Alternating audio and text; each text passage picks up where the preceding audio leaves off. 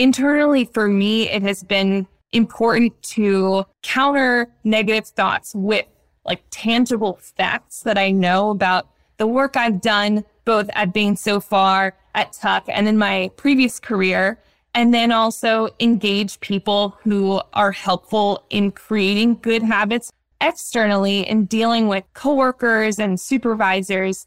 I think getting at a human connection really, really can help in dealing with imposter syndrome, both for yourself and in helping other people overcome it. Welcome to the Sidcast, the podcast where we sit down with a fascinating guest each week to hear their story, who they are, and how they got to be that way. My name is Sid Finkelstein, a professor at Dartmouth College, and your host and guide as we embark on a journey of learning, discovery, and good old-fashioned conversation.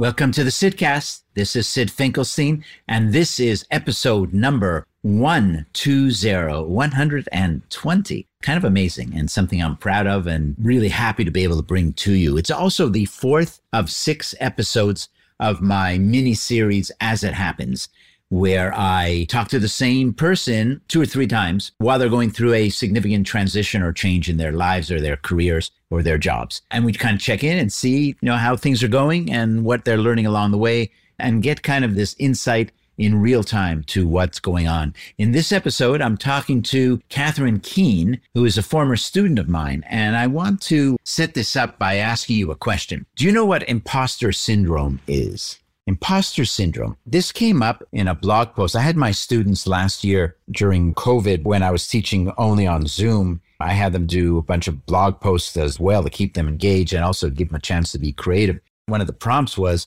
what are you worried about as you wrap up? These students, almost all of them were about to graduate from business school. And so what's your biggest concern as you graduate in summer of 2021? And it was kind of amazing how often imposter syndrome came up, especially from minority students and from women. Imposter syndrome is the belief that you don't deserve your success, the belief that you don't deserve that seat at the table, the belief that you're faking it, that you're really not as good as other people seem to think you are. It's not just a little bit of self-doubt, which is normal for most of us, but the self-doubt kind of takes hold. It starts to take over and it could be debilitating because you can't function, you can't work, you can't operate, and it could destroy careers. It's like a voice in the back of your head that says, you don't belong. You don't deserve to be here. Who are you to be talking to all these smart people around you? You're really a faker. It's a dangerous thing. It's quite sad, but interesting in an intellectual sense that it's so often mentioned by minority students or by minorities in general and by women. One of the most thoughtful of all these blog posts and most honest, I'm going to say, commentaries came from my guest today on this episode of the Sidcast, Catharine Keene. And that's why I wanted to bring her on, because she graduated. She's just starting a great kind of high-powered job. And how do you deal with it in real time when you're this articulate, smart, capable person? All of you, as you listen to my conversation with Catharine, you're probably going to find it hard to believe that this woman feels any imposter syndrome, that this woman feels like she doesn't deserve to be there, that she's not good enough, that it's going to blow your mind. It's really hard to imagine. But the fact that it could happen and does happen to so many talented people makes this really, really important. It's also a pretty big story when you start to think about it in the context of, Silicon Valley's famous fake it till you make it, which is all about making sure you demonstrate no vulnerability. The net result has been we're starting to see more conversations about this.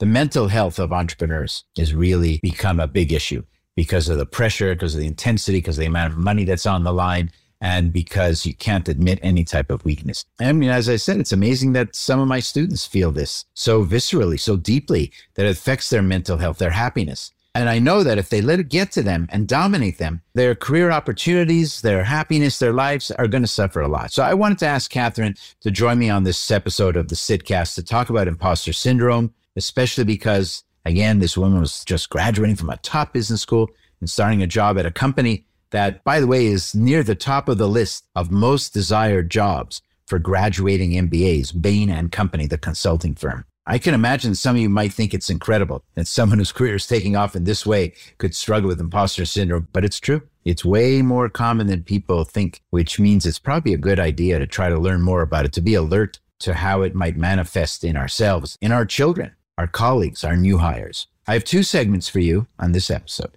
In the first, you'll meet Catharine Keene.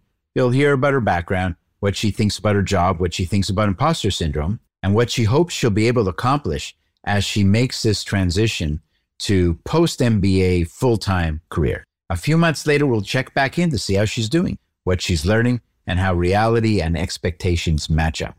Okay, here is my first conversation with Catharine Keene. Welcome to the Sitcast. It's Sid Finkelstein, and I am here with one of my wonderful students, Catharine Keene. Hi there, Catharine. Hi, Sid. Great to be here.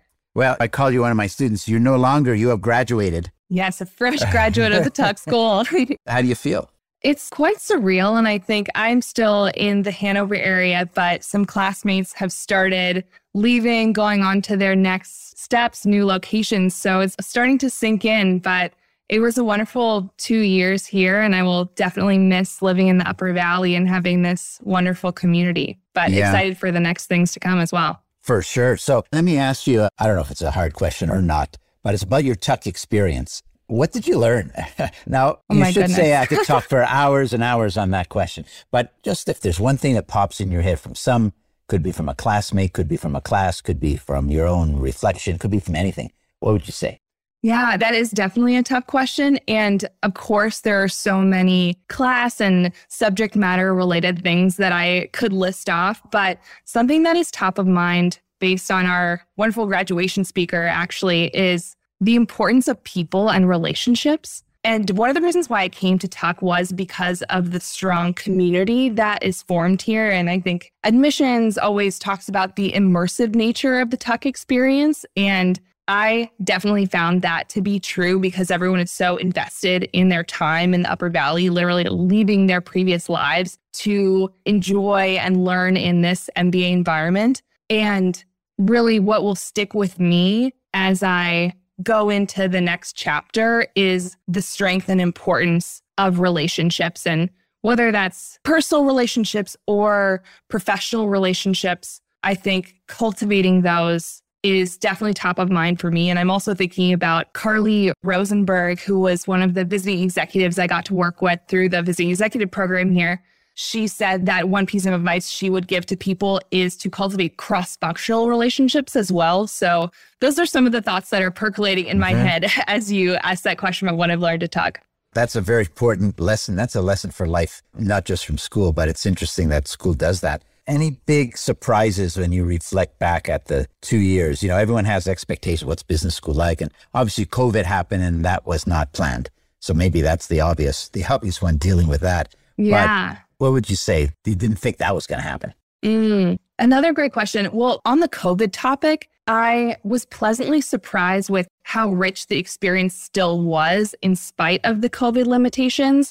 I think relating back to the strength of the community, people were still so invested in having these personal connections throughout our time to whatever degree we could. And I was so impressed with both how much effort the students put into remaining engaged as well as the professors, especially as things became a little more free in terms of how we could gather in collective spaces. And that made such a big difference for me. And I know my classmates as well in terms of the academic experience we could have. And I think I was also surprised at some of the subjects that were interesting to me. Like I came from a non-traditional background, hadn't studied much economics or finance, but then great professors really can make any topic interesting. Like I think back to the core curriculum and capital markets, which is a topic that I knew very little about, but Professor Chang did such a great job making that interesting and accessible to students for whom that wouldn't be a subject to which they normally gravitate. Plenty of people listening have no idea what capital markets are. What's the quick answer? Well, when you think of stocks and bonds and the way those are traded, that is the essence of capital markets and thinking about different iterations of securities and how those are exchanged in the free market environment. You wrote a paper in my class, and it came up also in blog posts that you and others wrote as well during the class about imposter syndrome. And that's what triggered my saying, be great to have you on the podcast to talk about that, because it's a really, really big issue. So what does imposter syndrome mean to you? Yeah, absolutely. So when I think of imposter syndrome, I think of feelings of anxiety, and discomfort related to feeling like you don't belong in a particular environment. And I think it's especially prevalent in high achieving environments like MBA programs where you're surrounded by incredible people. Some of my classmates continue to blow me away with what they have done, what they're going on to do. And it's easy to fall into a pattern of thinking, oh, I don't measure up. I'm not good enough at X, Y, or Z. I will never be good at whatever it may be. And I think many people suffer from those kinds of thoughts in their work, in school, and in strategic leadership. In your class that I took, I decided to write my final paper on that because while I think it's very useful to have a way to name those feelings, I also think it's so important to get beyond that and not focus on it just because we have this name for those feelings and because it has been studied for quite a long time at this point. You know what? As I listen to you speak, I'm thinking, well, there'll be a lot of listeners saying, she is really articulate and sounds really confident. How could this be? If it's happening to her, it's happening to everyone. What do you think about that? Thank you so much. First of all, I think throughout my career, in a previous life, I was actually a high school biology teacher and had to always hype myself up to be in front of students and try and communicate complicated concepts in as succinct a way as possible. But this question also makes me think of Amy Cuddy and her research around presence. And she talks a lot about things like power posing, but also says, you know, sometimes you have to fake it until you become it rather than fake it till you make it. And that does resonate with me because I have had to work a lot on feeling confident and developing my own communication style and presence. And in her research, she talks about how physical changes and what you're doing physiologically in your body can, in fact, influence your confidence. But I think in spite of that, no matter how much you practice, there can always be little seeds of doubt. And it just goes to show that everyone presents one thing to the world, but that's not always a reflection of what they're feeling. And I think most people experience ebbs and flows in confidence and stress and anxiety. So I definitely fall into that camp. How has imposter syndrome kind of shown up for you in your own life? Well, I think it, one, makes me listen more before I contribute, and feedback I've received both pre-Tuck and in my summer internship with Bain is that, you know, I should speak up more. I have great ideas. I should make my voice heard. But if I am doubting my own ability, that makes me hesitate a little more. And that's definitely something that I want to work on. I think also as a woman, both in academic settings and in professional settings, women have historically been a little quieter than men, especially in male-dominated fields. So that is a stereotype that I want to actively work to counter as well. Right. And I think the research on imposter syndrome suggests that it's definitely more common among women and among minorities, people with less overt power in a situation, which in a way, it's almost like doubling down on the difficulty. If you're at a power disadvantage, well, that's a disadvantage. But then when you allow maybe it's not quite the right word because it's such a powerful thing. It's not like you can just flip a switch and it's gone. But when imposter syndrome starts to, if not take over, at least have a big influence, you have a double challenge going on. You're making it even more difficult to kind of bounce back from that. Is this something that you've talked about with classmates over the couple of years in business school or even earlier? Yeah, absolutely. And as you were saying, you know, someone can seem so confident and articulate. People that I have spoken to who I respect and admire so much even fall prey to imposter syndrome as well. And during my summer internship with Bain, in conversations with the women at Bain Group, high up managers and partners also say that they've experienced that. And it's definitely reassuring to know that no one is alone in this. And I think also reinforces the importance of mentorship as a way to help individuals overcome imposter syndrome. Because if you see someone on your desired career path who you know has gone through the same things that you're going through, I think it makes it a lot easier. And also just having someone as a sounding board to reflect these feelings to can be so helpful. The whole idea behind imposter syndrome, for some people is almost incomprehensible, which is quite interesting. Most of those people will be male, but not all. And to know the fact that we're talking about it is great, and you're thinking about it and working on it is great, but also it's good for people to hear it in your own voice. Mm-hmm. And you mentioned your bosses or senior people as well. I think it's actually a lot more widespread than people think. And it's really, I wonder where it comes from. I don't know whether you delved into the research at that level. I mean, at a certain point, it's about a power imbalance. It's about maybe a self-image in society in terms of positions and power, but it doesn't seem to be advantageous. Definitely not.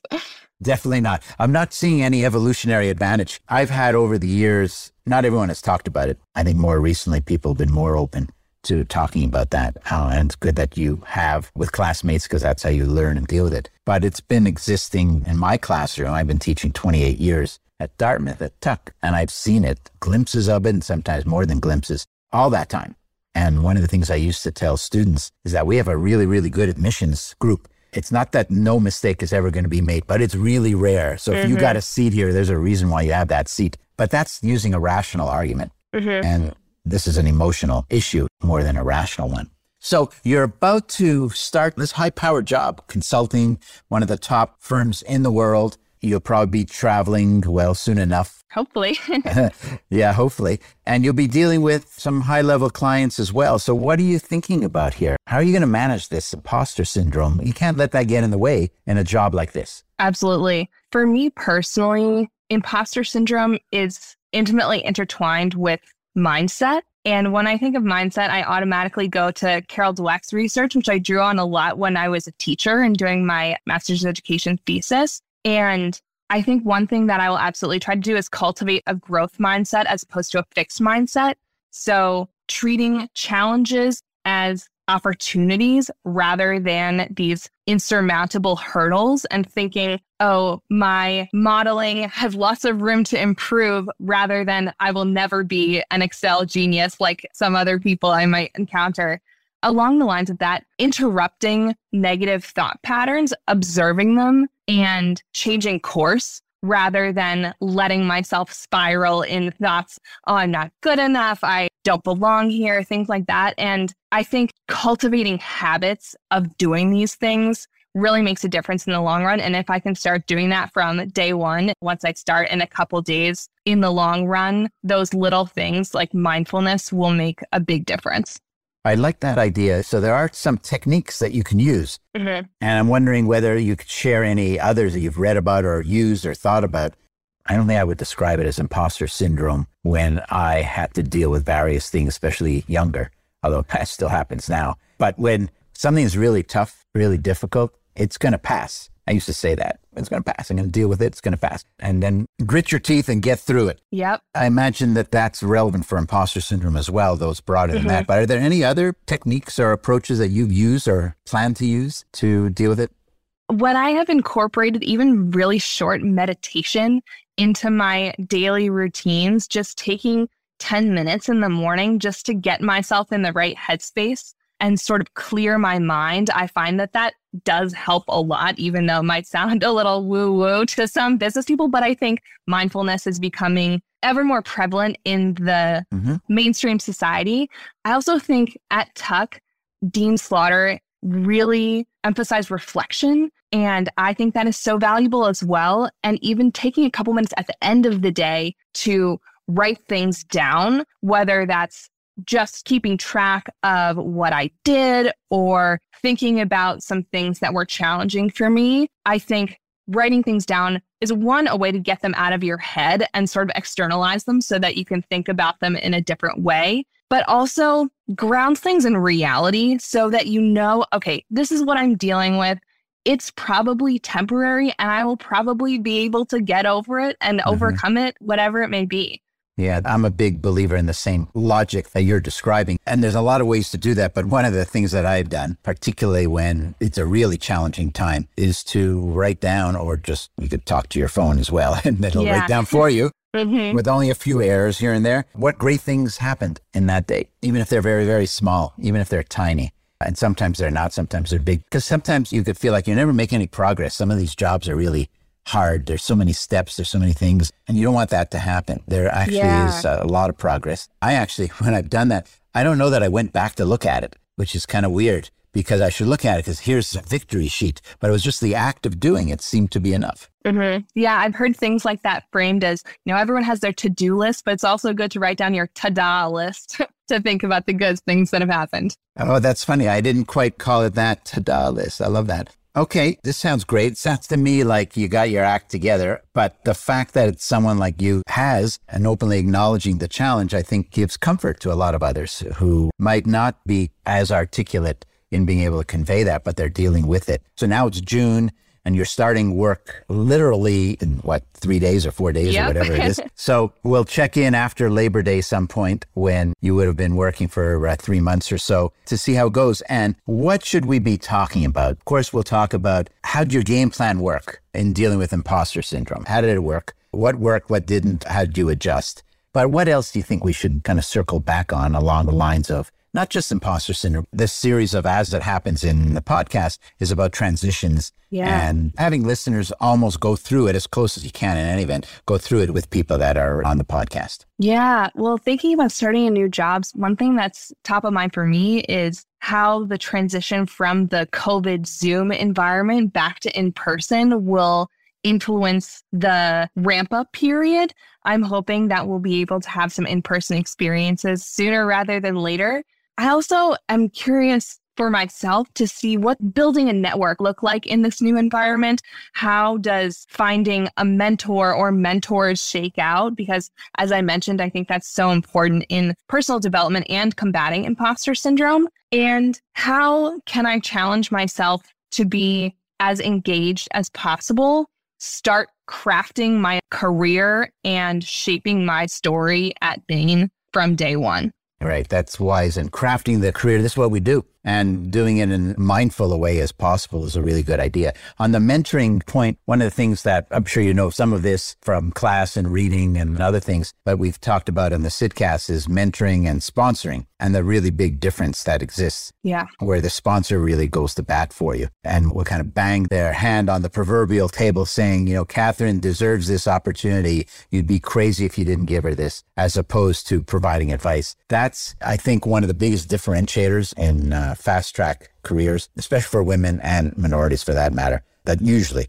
have to work a little bit harder. So how do you find that? How do you develop that? It's not like you can just show up and say, okay, here she is, here he is. You have to kind of earn it. So that'll be really interesting because everyone says find a mentor, have mentors, and even have sponsors. But how do you actually go about doing it? And that's what you're going to be doing, among other things. So that'll be a great topic to return to. Yeah. All right, Catharine, it's time for you to go to work. Good for you. I can't wait. Yeah. Thanks so much. It was fun talking to you. We'll catch up with you in 3 months or so. Sounds great. Thank you.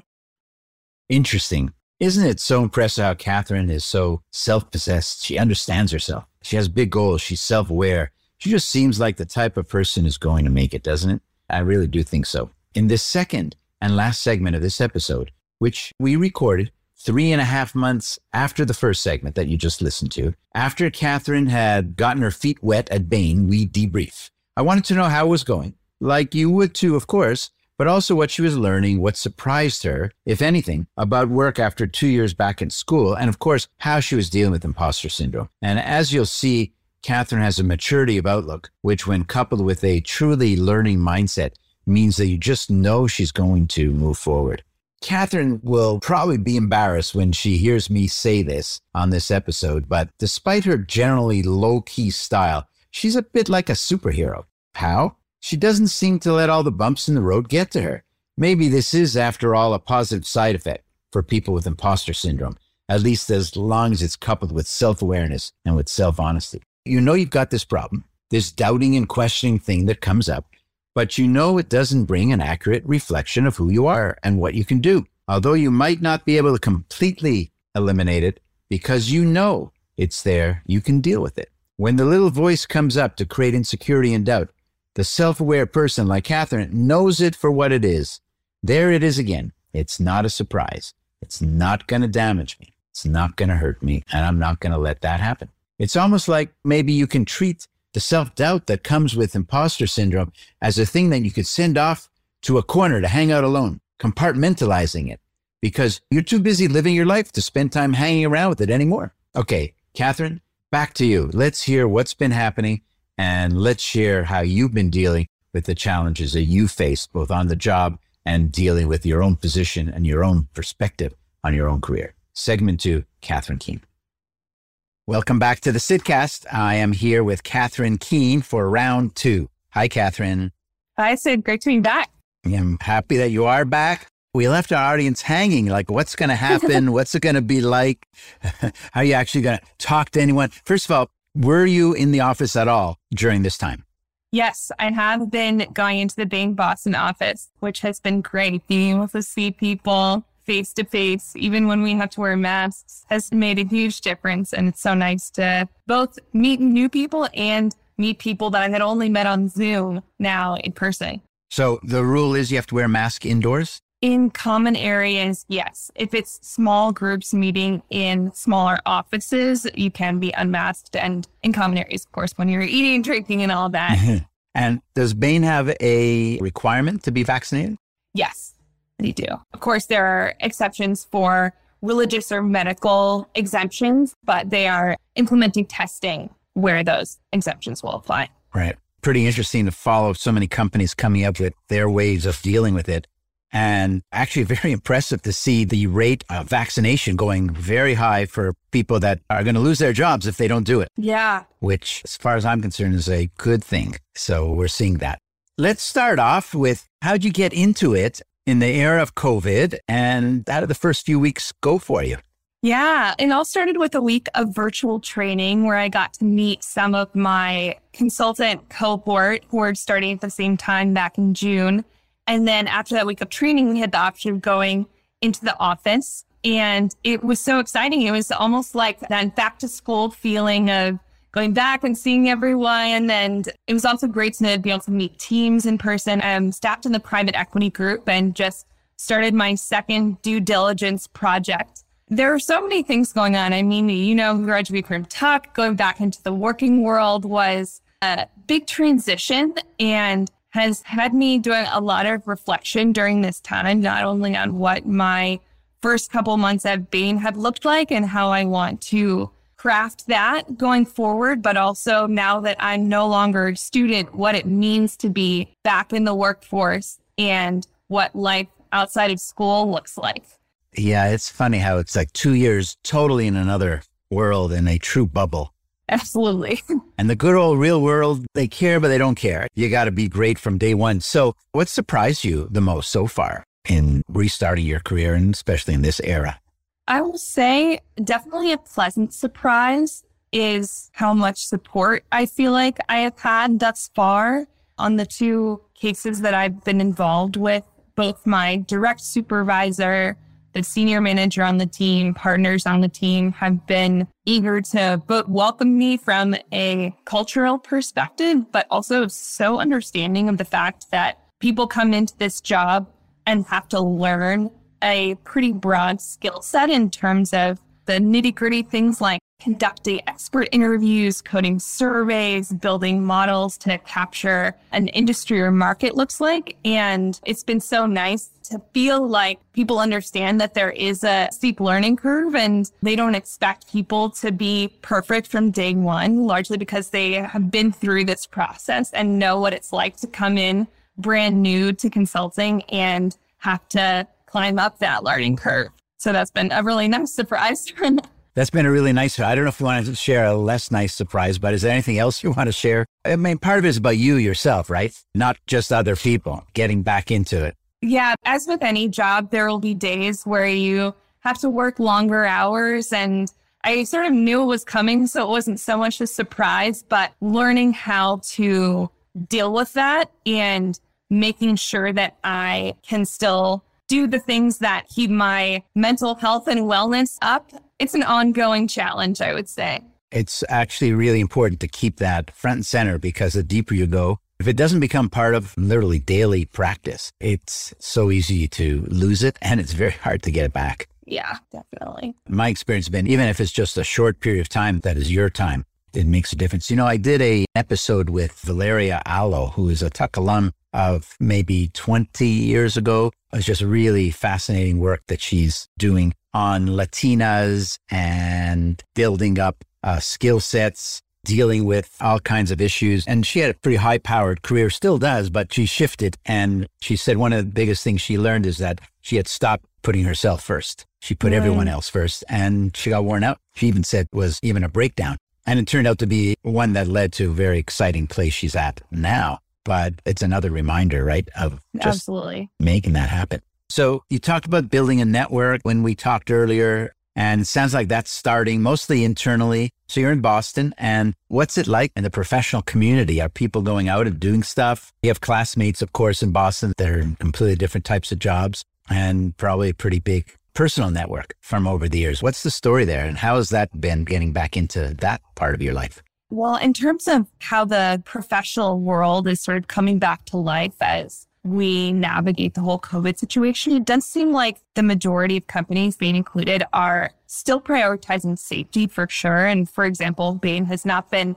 rash in its path to back to client travel. I mean, I'm in a private equity group, which traditionally does not do much travel anyway, but they're definitely making sure that everyone feels comfortable both internally and on the client side before travel to client sites resumes. And that seems to be the pattern more or less across a lot of companies from what I've heard from tech classmates in particular. But that said, people are definitely eager to come back to the in-person environment and recognize that a lot of the apprenticeship that happens between the more senior and the more junior people, while you can get that in a remote environment, there's something really special about being in person, really working through challenging problems, whiteboarding in real life that is hard to replicate. So I know I've been excited to be back in person, and friends have as well. That's actually a big deal because work from home and hybrid arrangements are not going to go away as the threat of COVID kind of lessens over time. And I think there's a recognition that you do give up something, but you gain lots of other things. I think this will be a debate and discussion for a long time. I could see a lot of doctoral dissertations on this topic over the next little bit of time. So we talked about one of the things that brought you onto the Sitcast in the first place that I wanted to talk to you about is imposter syndrome and the way you wrote about it and talked about that. Now you have a bigger job. Where's your head at when it comes to dealing with imposter syndrome? Yeah, it's something that I've been thinking about as I started this new career. And it definitely is not completely gone, even though I wrote about it for your class and have thought about it, have read different articles about it. I think what it comes down to is a couple different things. One on the internal side for each individual, and then externally as you create your place in whatever your work environment is. And internally for me, it has been important to counter negative thoughts with like tangible facts that I know about the work I've done, both at Bain so far, at Tuck, and in my previous career. And then also engage people who are helpful in creating good habits around internal self-talk, like seeing a therapist on a regular basis. Externally, in dealing with coworkers and supervisors, I think getting at a human connection really, really can help in dealing with imposter syndrome, both for yourself and in helping other people overcome it. Because the more we can see each other as people rather than just whatever professional facade people put up, because there is so much more than just the limited sliver of your personality or your expertise that you can bring to work every day. I think having that human connection can help us be more vulnerable. And with that vulnerability comes expressing where we might need help or what challenges we're facing. That honest communication and connection, in my experience thus far, when I've been able to do that, it has been reciprocated by others, and breaking down the perceived need to be perfect all the time really helps combat imposter syndrome, because I'll learn that other people have had the same feelings and they know what it's like to be new in a role and have to learn a lot in the first 3-6 months, 1 year of a job. I really appreciate your honesty in talking about this, because I know that's going to help a lot of people who are thinking about living exactly the same thing. And I happen to think it's the majority of people, not the minority of people that have this challenge. But I think you also said being open and honest with other people. And that's difficult to do for a lot of people because you're displaying or potentially demonstrating some degree of vulnerability. And the word vulnerability has a lot of synonyms, but one of them is weakness. And nobody wants that. On the other hand, it's all part of our personality anyways. So I don't know whether you have any tips or suggestions for other people who are listening on how they can kind of crack through that. Because you also alluded to this as well. When you help other people deal with the same issues you're dealing with, that teaching is like one of the best things you could do for yourself, not only for the person you're helping. So how did you get ready for game day to be able to do this? Yeah, well, this all reminds me of one of my favorite classes at Tuck, which is communicating with presence, which I know is definitely a fan favorite among Tuck students. And in that class, we read a book that really emphasized different techniques for developing your leadership presence and the presence with which you communicate in public settings. There was a lot about vulnerability in that book as well. And the message was, usually it does feel like a big risk when you're doing it, but like 9 times out of 10, the reward will be really great. And people, both on a one-on-one basis and when you're addressing a big crowd, will relate to you much more if you reveal some of those vulnerabilities, because that really is universal to just being a person, both in your personal life and in your work life. And I would say it can become easier the more you do it, and starting small will help you build up the confidence in being vulnerable so that if you're doing it with a peer first, then that will make it easier to later do it with a mentor or a senior supervisor. Yeah, that is actually really good advice. Starting small, baby steps. Turns out that for really tough things, the way to start is just to start. And it doesn't have to be, great. You just do a little thing. That's one of my coaching tips for writers as well. Some people are naturals, but most people are not. And it's just a blank sheet of paper. You just write something. Who cares if it's good or it's not good? It doesn't actually matter. When you take away the pressure on yourself, it actually becomes a lot easier. So what was the book that you referenced in case anybody wants to look into that? Yes, it is called Leadership Presence by Belinda Halpern and Catharine. Okay. We will add it to the show notes and that people could take a look if they like. We talked also about getting mentors and not just building relationships, but trying to build a mentoring relationship with others. So the big question is, well, how do you do that? And that's the question I have for you. What have been your early steps in that regard? And of course, you're working in an organization where mentorship is treated very seriously. And there's a lot of people on the other side who are already wired that way culturally, if not personally. So you got that. A lot of people don't have that. I think it's still interesting to talk about how you're going about trying to build those mentorship relationships. Like you mentioned, I feel lucky that there's a lot of built-in structural mentorship. For example, all new incoming consultants and really employees of any level are assigned a professional development advisor, who is someone who will stay with you throughout your career and delivers your annual and semi-annual reviews. So they have a really good perspective on how you are performing at work, what are your ongoing areas where you're excelling and being challenged. So that's one more formal way. And informally, I would say it's still an ongoing process. But what I've learned thus far is the importance of being proactive, which can be difficult, especially at the start of a new job when it feels a little overwhelming, a little bit like drinking from the fire hose with so much new information coming at you as you're starting a new role. But not every conversation you have is going to lead to the perfect mentorship relationship. And that's okay. Those people will still be part of your network. But I think it's about setting up coffee chats, getting to know people. In my experience, the people who have been the strongest mentors are people that I have a great connection with on a personal level as well. And it takes time for both people to unravel the different layers of who they are in work and outside of work. I'm still trying to challenge myself to make time for those conversations, even if it means sending an email to someone that I don't really know, which is a little nerve-wracking. But up and down the sort of leadership chain, I am trying to get to know more and more people and sort of trusting that my mentors will emerge as I go through this process. You're in the private equity group. And so what you're really doing is you're creating a mentor deal flow for yourself, which is actually a very good approach. If you don't kind of start to build or try to build some of those relationships, it's kind of going to be a random thing that something will just happen out of the blue. But you could be much more proactive about that, which you've been. So I think that's actually good advice. So the last thing I want to talk about is you talked about you want to challenge yourself to shape your own story. And that's about your career, of course, but it's also about who you are, and people grow in different jobs. How do you do such a thing?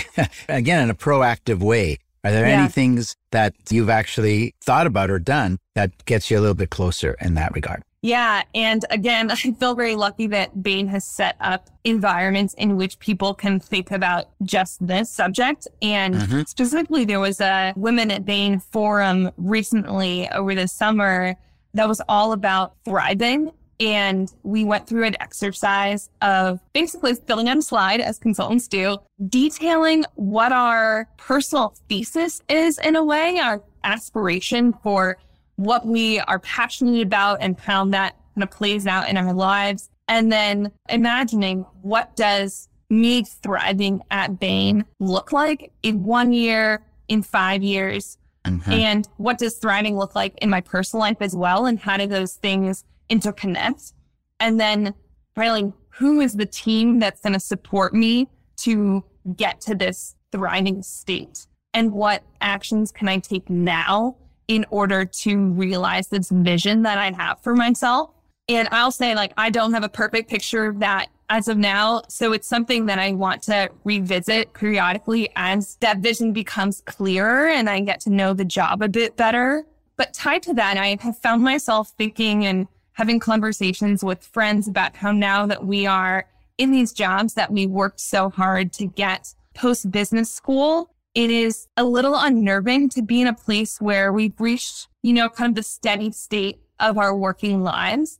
And up until this point, I know a lot of people who go to Tuck are used to being high achievers and always working towards this next big goal. And for me, for a long time, getting a job at a great consulting firm like Bain was one of those big goals. And now that I'm here, I am thinking like, okay, so what's next? I wonder if there really does have to be a goal in such an immediate sense. And I will also be first to say, I think it's so important for people to have something that's driving them forward and a big thing that really gets them passionate. And for me, a big driving force is wanting to create positive environmental change, which might not sound like it's directly linked to the private equity consulting I'm doing right now.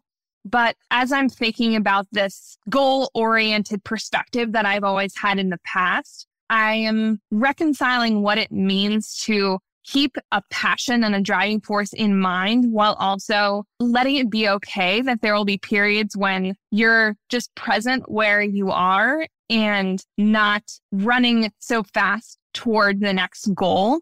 Like I was saying, I think reflection is so important in that, and consistently reevaluating what holistically a happy and fulfilled life looks like for you. And of course, that has implications both in the corporate world and in your personal life. But like we were talking about, having mentors that you can talk to, having friends that you can talk to help you figure out your own personal answers to these questions, I think is really important along the way. That's very thoughtful. And I think as far as always having another goal, we're kind of wired that way in many ways. And it's okay to have it as long as you don't forget that you're still in the middle of something else. It gets back to mindfulness and being alert to living today and not just living in the future, which is a trick. Well, it sounds like you're off to a great start. I really like how you're thinking about all this, Catherine. Thanks. You're very thoughtful about it. I think you have a future in helping other people as well. Keep that in mind, because you're able to articulate things that a lot of people cannot articulate as clearly, even people considerably older than you are as well. Thank you. So there you go. This has been fun. It's been part of As It Happens, and we're learning all about you, Catherine, and how you're adapting and adjusting and thinking. And maybe we'll look for an opportunity to check in a couple of years and see what's happened and where you're at. But I've enjoyed having you on the Sitcast. Yeah, thank you so much. It's been such a pleasure. And I would love to connect again down the road. All right. Stay tuned.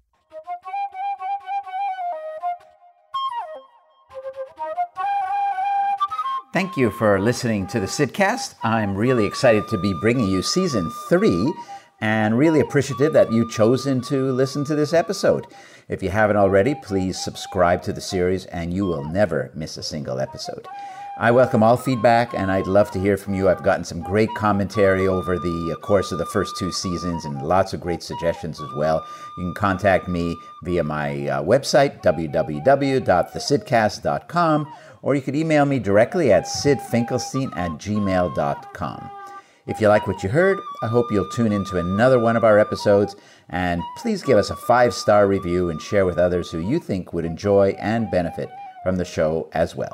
The Sidcast is produced by the Podcast Laundry Production Company.